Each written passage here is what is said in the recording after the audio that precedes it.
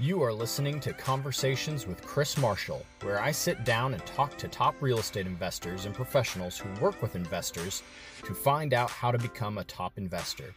If you are interested in becoming a top real estate investor, then be sure to subscribe to the show and to tune in to new episodes so we can level up and start or scale to success in real estate investing.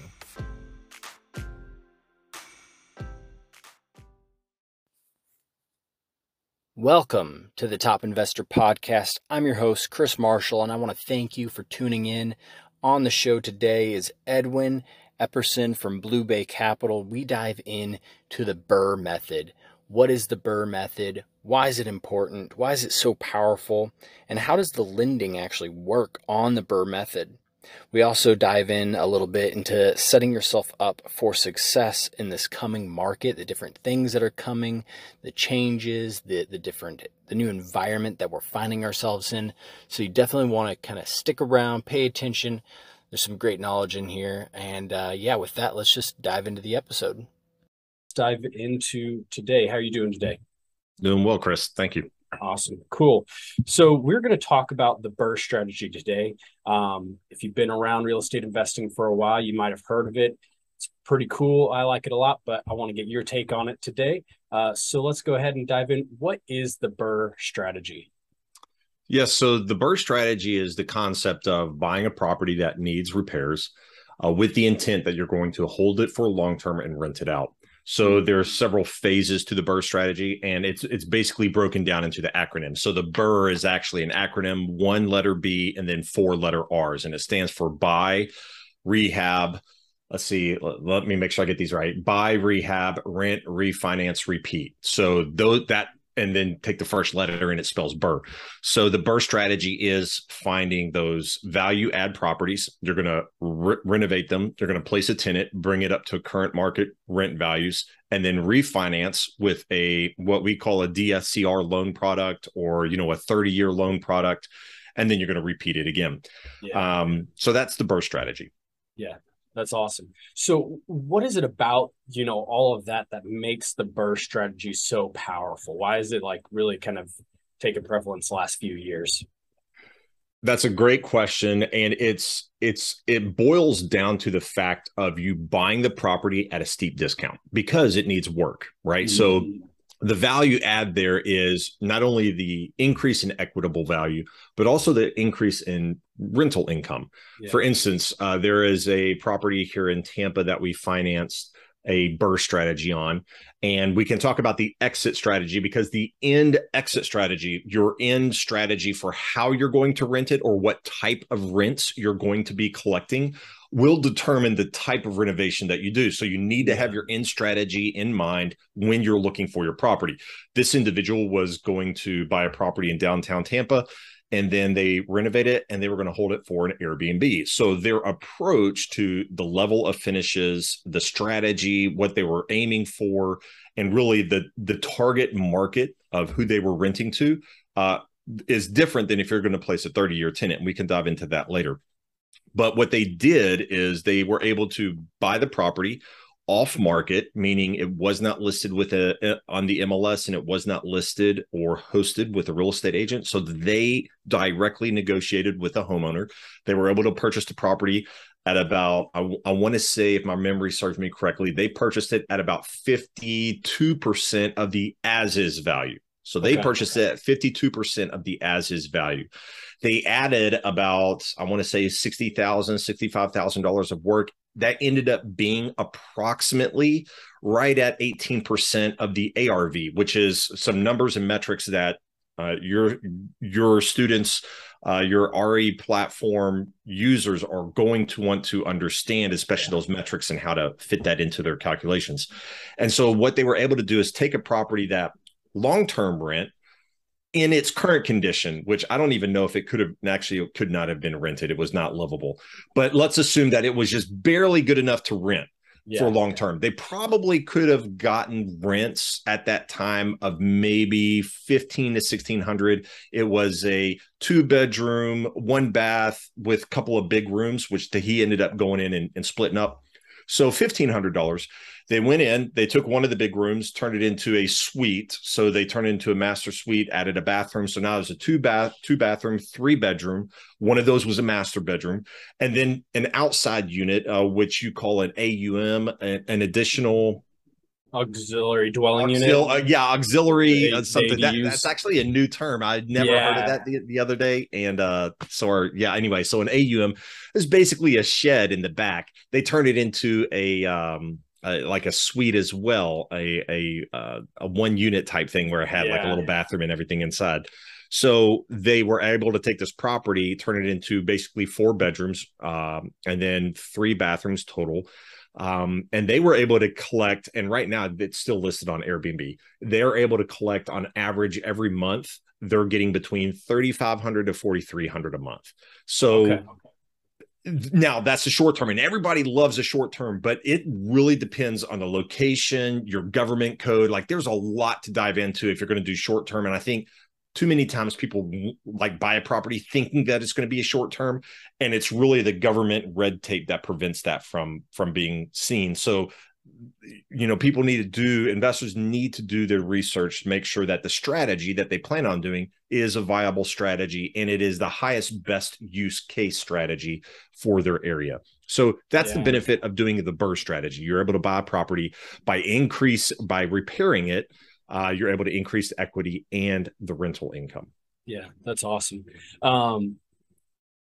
So how does the lending on this type of strategy work? Is there like a specific loan product that people can do, or how do they get around like all this? Like I'm doing a flip, but I'm going to rent it out. And so I mean, more than just like the purchase cost, like how does that all kind of work out? So I'm going to try to keep this short and concise as well as break it down. But your investors need to realize if they're not on the financing side, in the financing world, there are multiple tiers or what we call tranches of finance available for investors. So the most common, and when your investors are looking to go get a loan for a property, whether they're looking to buy a property that's a rental, they're going to rent it out, or they're buying a property for a fix and flip or any other, those are actually 2 different financial products being offered on the market.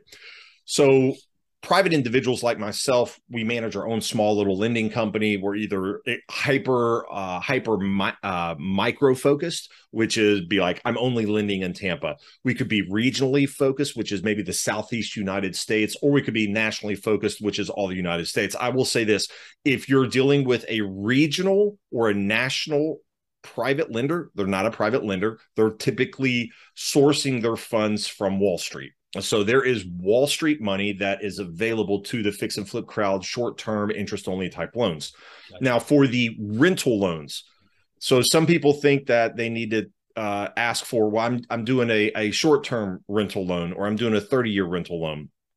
The fact is, those rental loans are going to be long-term, meaning they're longer than 5 years. They're long-term loans. So there's a lot of different products. There's a 10-year interest only. There's a 30-year fully amortized. There's a 20-year. There's a 15-year. The products are vast and varying, and they all have different pros and cons and different costs. So we're not going to dive into that here. But the end of the game is those long-term, 5 years or longer, those long-term loans are packaged up. So when a lender originates or creates that loan to your investor, they've also created and originated several other loans during that month, that week, that quarter. And what they're doing is they're packaging those up. We call them a tape, and we're selling that tape or that list of loans to Wall Street. And so what you're basically creating a MBS, a mortgage-backed security, right? This is security we're selling on Wall Street, and it's securitized by all these different loans, 30-year or whatever products are available, and then selling that as a package. Why that is so important is because the appetite for Wall Street or any of these institutional lenders, sometimes it's not necessarily Wall Street. Sometimes they're these big hedge funds or big financing firms, and people invest in these financing firms by investing in stocks. These financing firms' stocks through Wall Street, through NASDAQ. That's why I still call it Wall Street, because they're sourcing, those financial firms are still sourcing their money from people investing in Wall Street.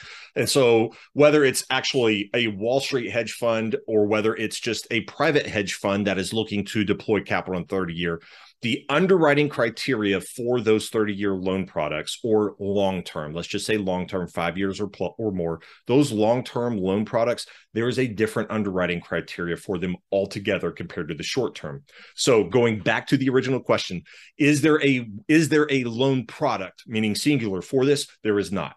And because your acquisition and your renovation or your construction costs, that is actually a completely different loan product compared to the long-term, which 5 years or more, they're going to hold it for the long-term. So you've actually got two different loan products that have completely different underwriting, completely different metrics as far as what the investors are looking at. So they're impossible to marry. They're completely separate. The only caveat to that is if you go through a bank. So if you're going through a bank, which have the capability, and that's why, building, like you did, Chris, building a relationship with a local, regional, or even a hyper focus, it's a bank that's only for that city, is extremely valuable, because you have access to bankers.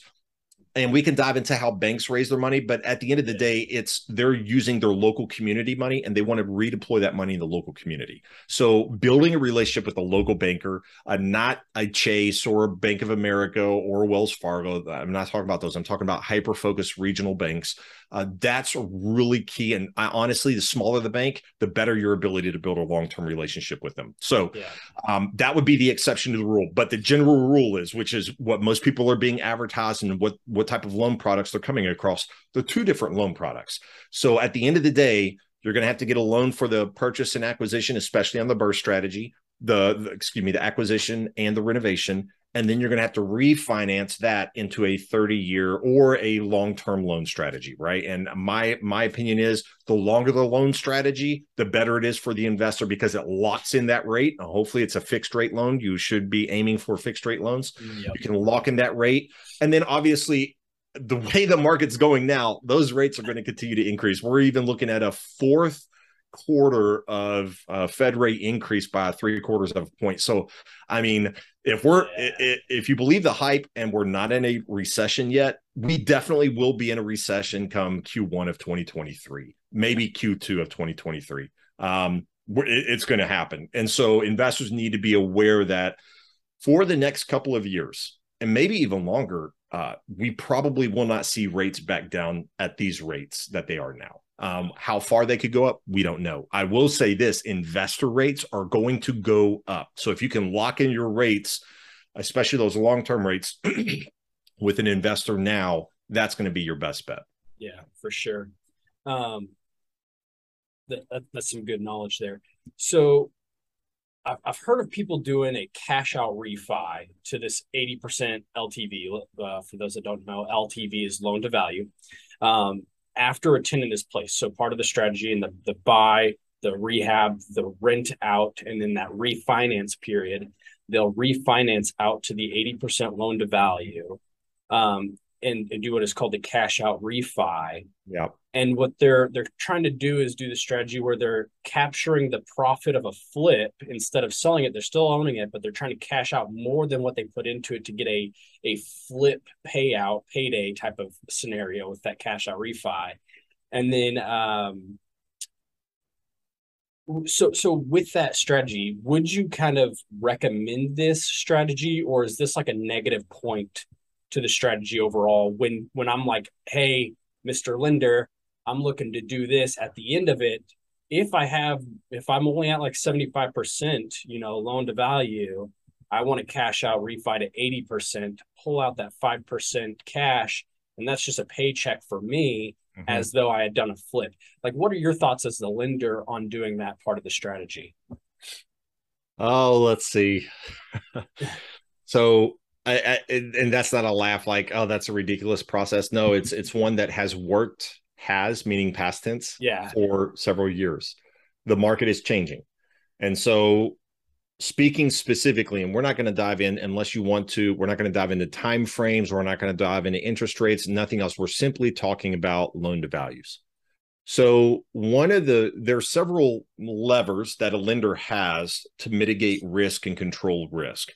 As a lender, when I'm looking at a loan opportunity and the borrower is bringing a project and they say, this is the property, this is what we're going to do, this is what our exit strategy is, I personally am not pulling credit. I don't care about taxes. I don't care about proof of income. I am truly an asset-based lender, underwriter. Like, I'm looking at the property and the plan for that property.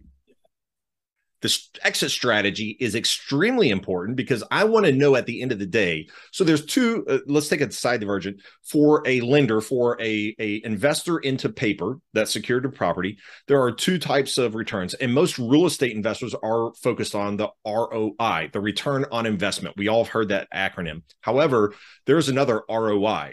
And I've broken it down into two. It's using the same type of acronym, but it's adding an extra letter in there. There's a RONI and a ROFI. Okay. A RONI is return on investment. A ROFI is a return of investment. Lenders are more concerned about the return of investment rather than the return on investment. A lender, if they're confident that they're going to get the return of investment, meaning their original principal, what they loaned, and that the risk to them not getting that is significantly reduced, then therefore the ROI follows suit, right? Lower the risk, the lower the return, because there's a higher chance you're going to get your money back. Real estate investors are only focused on the return on investment. They want to put as little money as possible and get the highest return on that money. That's great. We call that cash on cash return. Like, that should be a very focused a percentage that real estate investors are focused on. How much cash can I put into a project and earn a return on that money that I put in the project? Yeah. Now, for the BRRRR 80% loan to value, the problem is that lenders are starting to look at the return of investment. How am I getting my investment back? And with the market changing the way it is here in late 2022, going into 23, that return of investment is looking less secure and less secure rather than just 2 years ago. Yeah. So what we had on Wall Street, when Wall Street stepped in, so let's back it up, let's say 10 years. When Brandon from Bigger Pockets and the Bigger Pockets community started to really push this concept of BRRRR. I mean, they've been doing this for years. Real estate investors that have been in the game for decades already knew this. It just wasn't an acronym, right? So hit new world, we got to put an acronym on something. So Brandon and the Bigger Pockets team labeled the BRRRR strategy. When they did that, you had Wall Street coming in and saying, wow, you know what? We've been lending, because Wall Street makes, like, at the end of the day, banks are getting their money from Wall Street to make these residential owner-occupied 30-year loans. You know, when you go to a bank and you get a 30-year, 40-year loan product to buy a property and you're going to live in it, that's called an owner-occupied loan. And those are being packaged up and sold on Wall Street. If you ever watched The Big Short, great movie, entertaining, but it's also got a lot of educational content. So I would encourage, if anybody's not watched The Big Short, Steve Carell, it's a great movie, but it's got a lot of educational content into a very surface level, but it gives you a peek behind the curtain on what's going on in the banking world. So you had Wall Street step in and start saying, wow, well, we've been lending to homeowners, but through the 2008 crisis, that wasn't exactly a sure thing. But man, these investors, they're buying these properties, they're placing tenants. It's almost like that's more secure as far as guaranteeing a return than doing homeowner occupied loans, right? So you had Wall Street step in and start providing money, and they were willing to, hey, man, the economy's on a roar. We're coming back from 2008. Everything is awesome. And so they were willing to go up to 80% loan to value. So what you had is a BRRRR strategist. They were buying a property. They were putting some renovation into it. And let's just use round percentages. And I always, a private lender is always going to deal with percentages. So if your real estate investors ever talk to a private lender and they're talking about dollars and yet the lender is talking about percentages, just know that the real estate investor, to really make a connection, especially with somebody like me that's a private guy, I want to know about percentages. How are you looking at this as a percentage, right? Because those percentages are never, I mean, the percentages can change, but if you're focused on the percentage, you have a lot more room for error than if you're focused on a dollar amount. So anyway, you had these lenders that were coming in, they're saying, okay, this borrower, they bought the property 50% of as is value, or let's say 50% of ARV. They put, 20% of the ARV into the project. So now they've got a total of a 70% of the after repair value loan, right? Yeah. So you've got a 70% loan after repair value. And then investor was able to go to a 30-year real estate investment lender, DSCR lender is typically what the term is called, and because they're focused on the cash flow. And so they go to a DSCR lender and say, hey, listen, I'm renting this property out right now for $2,000. With your loan, taxes, insurance, my debt service coverage ratio, that's what DSCR stands for, is at a 1.3, 1.4, 1.5 or higher. And so the lenders were like, okay, well, we will provide you 80% of the ARV. So now the investor, like you mentioned, was able to pull out 80% of ARV. They pay back their first position lender that loaned them the 70% of ARV to get them to that value. And then they walk away with 10% of the ARV in cash. So they were walking away with the profit, as well as they still had title to the property. They were renting it out and cash flowing it. So that's the ideal method for BRRRR.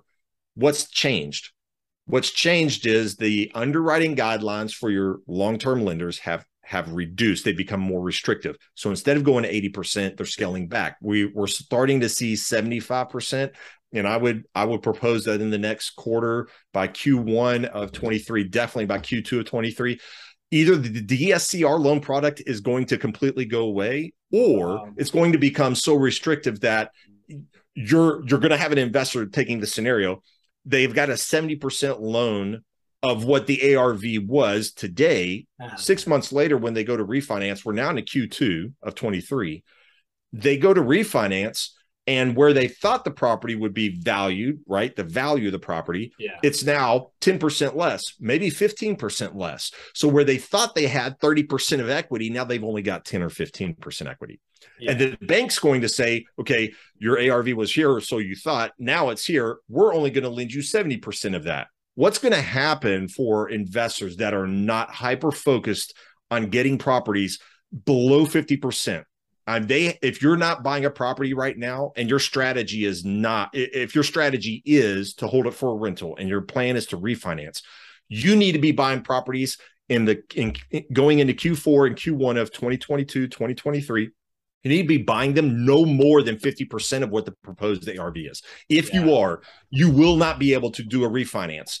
Well, you will be able to. And I just had a very hard conversation with a real estate investor and his partner yesterday. They want to do this strategy. And so we were talking through the scenarios, and I was pointing out, guys, I'm happy to walk through this with you, but I want to let you know the risk up front. Right now, the risk up front is you're going to pay for my loan. You're going to get the property performing. I'm going to do my loan based on where I think the market is going to be in 6 months as far as ARV. What does that mean for your real estate investors? You're probably going to start seeing lenders say, okay, if your ARV is 300,000 ARV today, like that's what we're like today. If you bought the property, what would the ARV be with 300,000? Okay, but what is it going to be in 6 months based on the market where we're seeing? We're going to go ahead and do a 10% discount. Yeah. So they're going to knock $30,000 off that ARV. So now they're going to say, well, your ARV is projected to be at 270. And I will propose that lenders are even going to start dropping that by 15% or even 20%. Wow. So you've got a trifecta of events that are happening right now for the BRRRR strategy to almost become in its core, meaning what you discussed, where somebody goes in and they're able to cash out all their hard earnings and take a profit and still keep the property. I will say confidently that by the end of this quarter going into Q1, that'll be non-existent. What's going to happen is you might be able to do a rate and term refinance, meaning let's say you went into the property today, you had a 70% of ARV. When you refinance, you're going to be able to refinance that exact amount at the most. So let's say in this property, you've got a $225,000 loan. You're going to be able to get maybe a $225,000 loan for 30 years. Yeah. What's more likely to happen is the bank is going to maybe offer you 215, 210, 200,000. So what that means is all the money that you put into the property to acquire the property, that money is now locked into that property. You're not going to free it up. And on top of that, for you to get the refinance, you're going to have an additional 10 to 15% of the ARV just to put into the property. Yeah. Just to do the refinance. Yeah. And what that's going to do is for those investors that are not meticulously attending to their purchase prices. We all know this, Chris, and you know this better than anybody. You make your money when you buy, but you realize your profits when you sell or refinance in this case. So if they're not being meticulously anal, excuse the French, but if they're not, I mean, really focusing on, I need these properties when I buy it, I need it at a steal. Yeah. Then they're going to be up crap creek without a paddle. Yeah, absolutely. Are you tired of switching between multiple platforms to manage your real estate investments? Say goodbye to the hassle and hello to BRRRR. Our end-to-end real estate investment platform streamlines the investment process, providing everything you need to save time, make money, and achieve financial freedom. From property sourcing to financing, our platform offers a one-stop shop for all your investment needs. With our bookkeeping features, you can accurately track your transactions, generate P&L statements for tax reporting, and stay on top of your investments with ease.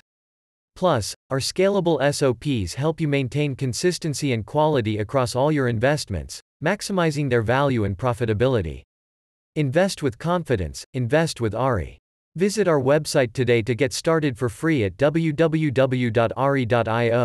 That's ARREII.io. Yeah, no, I agree. Like, but that's crazy that we're looking at potentially 20%. Now, this is kind of strategy for regional strategy. Do you think that 15 to 20% is like Florida? Like, could we see other regions of the country with an even steeper discount?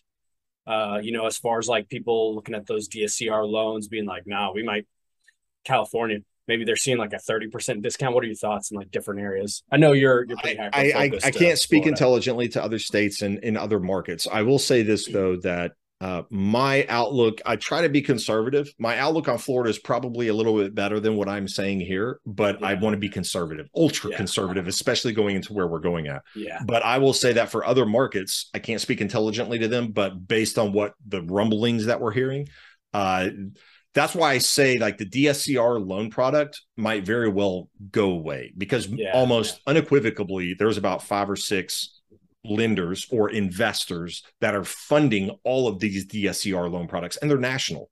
Wow. The minute that you have entire markets, meaning an entire state's market collapse and just not be able to perform, and the lender is saying, hey, these are our new requirements, and the investors in California and Nevada, in Oregon, you name the place, New York, these investors that have properties and like, well, our property doesn't meet your requirements now. The lender is going to say, well, then we can't do the loan. And so you've got massive markets that are pretty much have been the bulwark of the support for the DSCR loan product. When they go away, the DSCR loan products are like, well, we can't survive. We've got thousands of employees, start cutting jobs. And now that's still not making money. They're losing money. So they're just going to close up shop.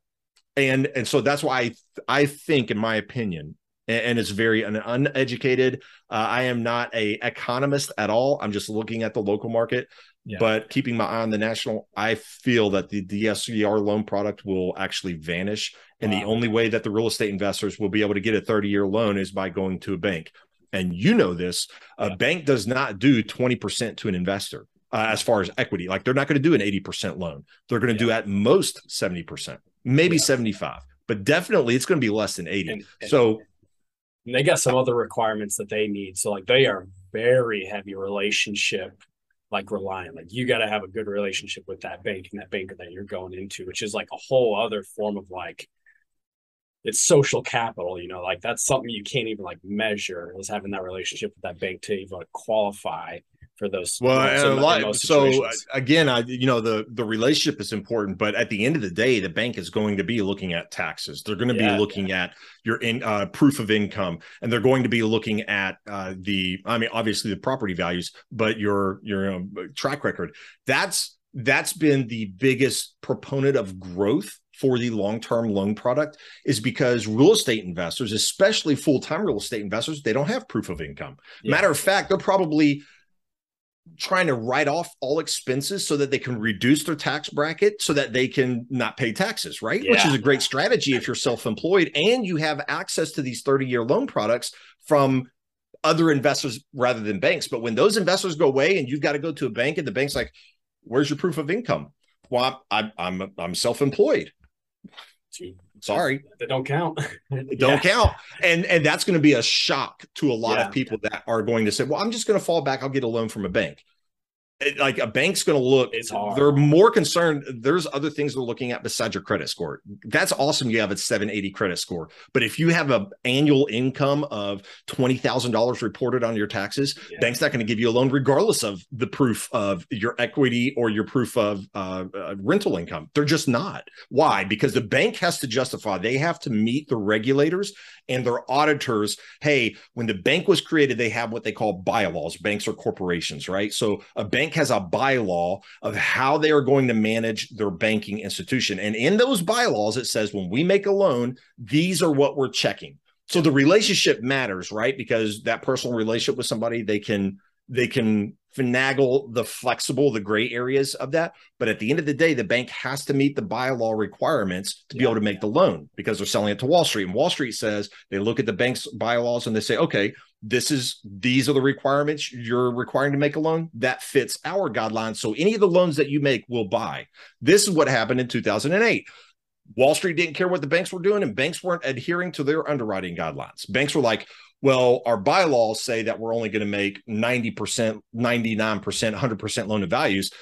But Wall Street was like, oh, you got another loan to sell? We'll buy it. We'll buy it. They weren't even looking at the paper. They were just like, oh, you've got paper? Okay, we'll buy it. And they were just racking them, stacking them. And the banks were like, well, we can start doing 105%. And then they started doing 110, then 120. And they realized that Wall Street just did not care.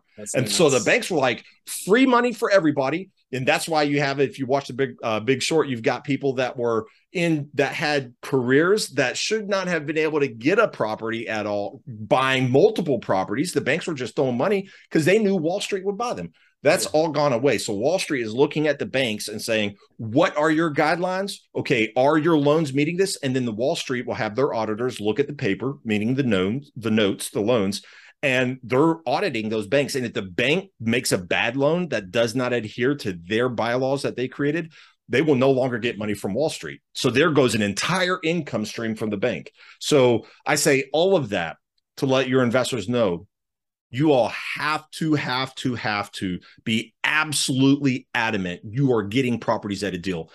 And that goes to say, and I want to bring this full circle, if your investors are looking for properties on the MLS, the likelihood that they're going to find a property on the MLS is next to nil. Now, they do exist. I'm not saying that deals don't exist, because they do. If you've got an on-top real estate agent and they know when a deal is coming on the market, they can try to negotiate and get that deal under contract the minute that it hits the market.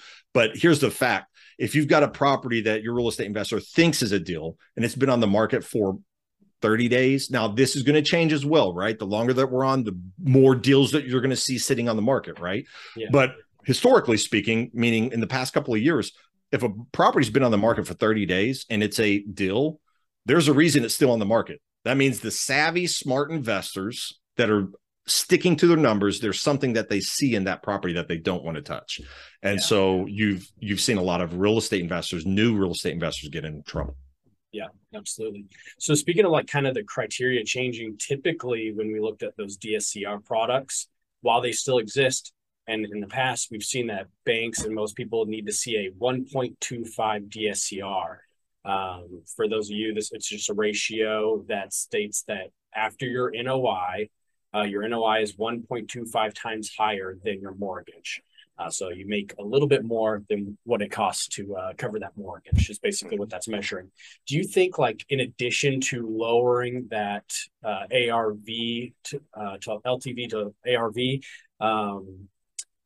the DSCR, do you think they'll increase that DSCR ratio as well to maybe like 1.3, 3.5?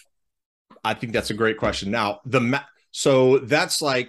just let your real estate investors think of it this way. Your DSCR is a measure of risk, right? Yeah. So the lower the DSCR, let's say a 1x DSCR, means that you're breaking even. Your taxes, insurance, and your mortgage are $1,000 a month, and you're collecting $1,000 a month in rent. Now, that's a one times DSCR. That's bad for the real estate investor, because you're just constantly going to be out of money, especially if you have a management company. 1 year ago, there were loan products that were offering they were offering a 30-year fixed rate loan at 0.9. Oh my gosh. Yes. So they were willing to loan on a property where the real estate investor was actually losing 10% of their monthly income just to pay taxes, insurance, and their mortgage. It's nuts. I like crazy. What you're going to see is not necessarily the maximum. What you're going to start seeing is that minimum creep up, and that's already creeped up. So now the minimum is 1.1. We're going to probably see that creep up to 1.25. And it's not going to be like 1.1 to 1.25 like you see the Fed rate increase. This is going to be a slow incremental as the Wall Street market starts to see the risk, more and more exposure to risk. They're going to start adjusting these little levers. Okay, well, we want a higher credit score. Well, we want a lower, maybe they're going to start looking at debt to income. Well, we actually are going to start looking at debt to income, and we want a lower debt to income. They're going to start adjusting all these levers that they have to reduce the risk, and one of those levers will be the minimum DSCR is going to start creeping up. I don't imagine that it will be higher than 1.25, but again, I'm not a banker. I'm not an economist. I'm not one of those gurus sitting up there at Wall Street running crazy calculations. So who knows? Again, like I said, my belief is before the DSCR loan product gets so crazy, they're just going to cut it off because it's not going to work. The DSCR loan product. Interesting. And then, so a few questions back, you had mentioned that you were working with a investor here recently that they were wanting to do the BRRRR strategy, but turn it into an Airbnb and not a long-term rental. So is that actually like a strategy that is widely accepted now? I've actually never really looked at it. I didn't know if that's something that lenders will look at. Can you talk a little bit more of how that kind of works? Turning it into those vacation rental homes instead of the traditional long-term rental where we're looking at once I get a renter in here for, a 12-month lease, then I can refinance. Yeah. What are they waiting for that refinance portion with an Airbnb? So I have to be honest, that's actually quite a new product, which is interesting because Airbnb has been around since 2009, 2010, I guess. But as far as a loan product that is specifically geared towards a real estate investor whose intent and purpose is short-term rental, that's actually a very new product. And it's unfortunate because we're now hitting this economy where that's probably going to be the product that disappears first. But as of right now, there are DSCR lenders that are willing to do a loan for a Airbnb, but the underwriting guidelines have dramatically changed and shifted within the last year. So it used to be that they would look at, okay, what is the proof of income from like an Airbnb website? There's an analysis website called AirDNA. So they would actually take AirDNA's an analysis of that property and what its projected income would be based on a vacancy rate and a bunch of other factors. And so the DSCR lender would make the loan based on the actual income that property was projected to make less a 20% discount. So, if the property was projected to make $3,000, they would take 20% off of that and say, okay, well, we're going to assume it's making $2,600. Even a $2,600 per month property, I mean, your DSCR was over 3 times. It was crazy, right? So for Airbnb, the potential to meet those DSCR loan products are fantastic. Here's the risk. It is a very fickle market. And at the slightest thing, the Airbnb, the vacation rental, will disappear like that. And so here's some of the instances where that can be affected. Government regulation and oversight. I live right here in Tampa, Florida. Right across the bay, we've got St. Pete and Clearwater. St. Pete and Clearwater, because they have such a vast vacation community and vacation economy, they completely have outlawed Airbnb short-term rentals except for specific zones in the city that allow that. And you have to submit a request. You have to get approved.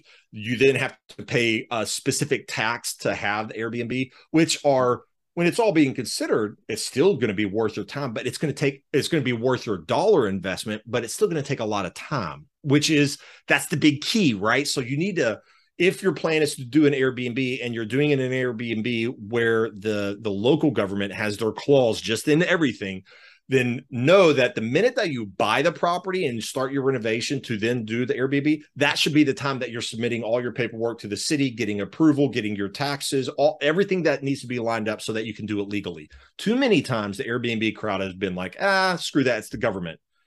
We're not going to dive into the political aspect of big government, little government, but I will say that I can sympathize with them. However, the law is the law. You have to obey the law.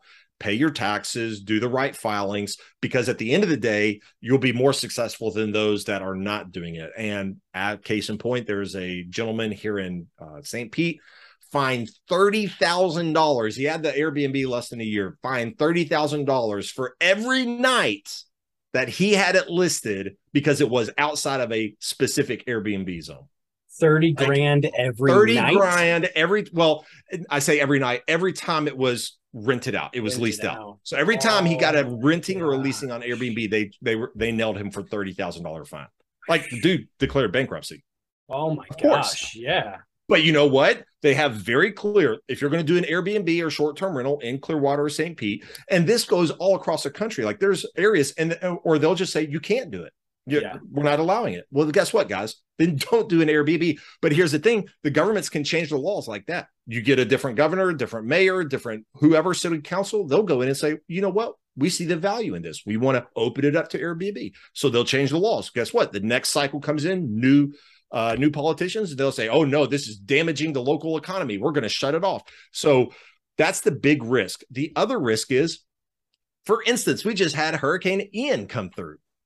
Like Fort Myers, Sarasota, Naples, like that whole west coast of Florida from Tampa south, like that's a great vacation spot. We've just ended the summer. You know, people are coming here for the final. That place is completely obliterated. You're not going to get short-term rentals down there for months, if not years. I mean, you look at Mexico Beach where Hurricane Michael hit. Mexico Beach is still just a vacant wasteland, and it's been years. So those are the two primary risks where lenders, especially in the state of Florida and the south coast of Texas and Louisiana, obviously anything that's hurricane prone, it's just these products are going to be harder and harder to come by. And again, the underwriting is going to become more restrictive. So if the exit strategy is for Airbnb, my first thing is run your numbers and make sure that you can qualify now, today, for the refinance on the Airbnb, and that the product even exists, because in 3-6 months, that product may not even exist, even if you do qualify today. So do your best to make sure that the numbers meet the standard today. Wow. That's insane. But I think that's just about it for today. Any final thoughts on BRRRR Strategy? I know I've beat a dead horse, but I'm going to beat him one more time. Make sure your real estate investors are analyzing and getting a deal when they buy. If you are caught up in the you're competing with everybody and you're seeing this property and you're emotionally attached to that property and you see everybody bidding on it and man, it's just going up. I've got to get this property. Don't. There are hundreds of millions of properties throughout the United States. You can find a deal. Be patient, continue to beat the streets, put your networking and your marketing cap on and get out there and find a deal. Don't settle for something that's barely skating by, because I'm telling you, in a couple of months, that deal that barely squeezed out is not going to meet the standard in a couple of months. Yeah. I was looking literally yesterday, I went and looked at a potential BRRRR property, and they wanted to sell it for $240,000. They had purchased it a year ago for $98,000, put a $20,000 roof on it, and they're trying to sell it for $240,000. And I'm like, this place needs another $150,000 in work. Like, it was still unlivable. They just done the roof. Yeah. So like when you see situations where you're like, this just doesn't work out, don't try to force the numbers. Exactly. I agree. Yes. Just don't. Believe me, you'll spend your time and energy better by going out and finding a new deal than trying to negotiate and spin the wheels. And at the end of the day, you may get barely a little bit of a deal, but it's not going to work in the long run. No. And when you get those properties where you force them to work, for some reason, they also take longer than a good deal. You're more stressed about it. And so like, it's when you take into all those time considerations and emotional wear and tear on your body, like it's not worth it, in my opinion, for $5,000. But thanks for everyone for tuning in, and we will see you all next time on the next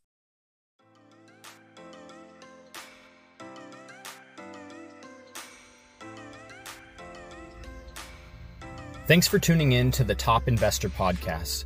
If you are a real estate investor, we want to connect with you. Like our favorite quote from Ralph Waldo Emerson says, "Every man I meet is my superior in some way, and in that I learn from him."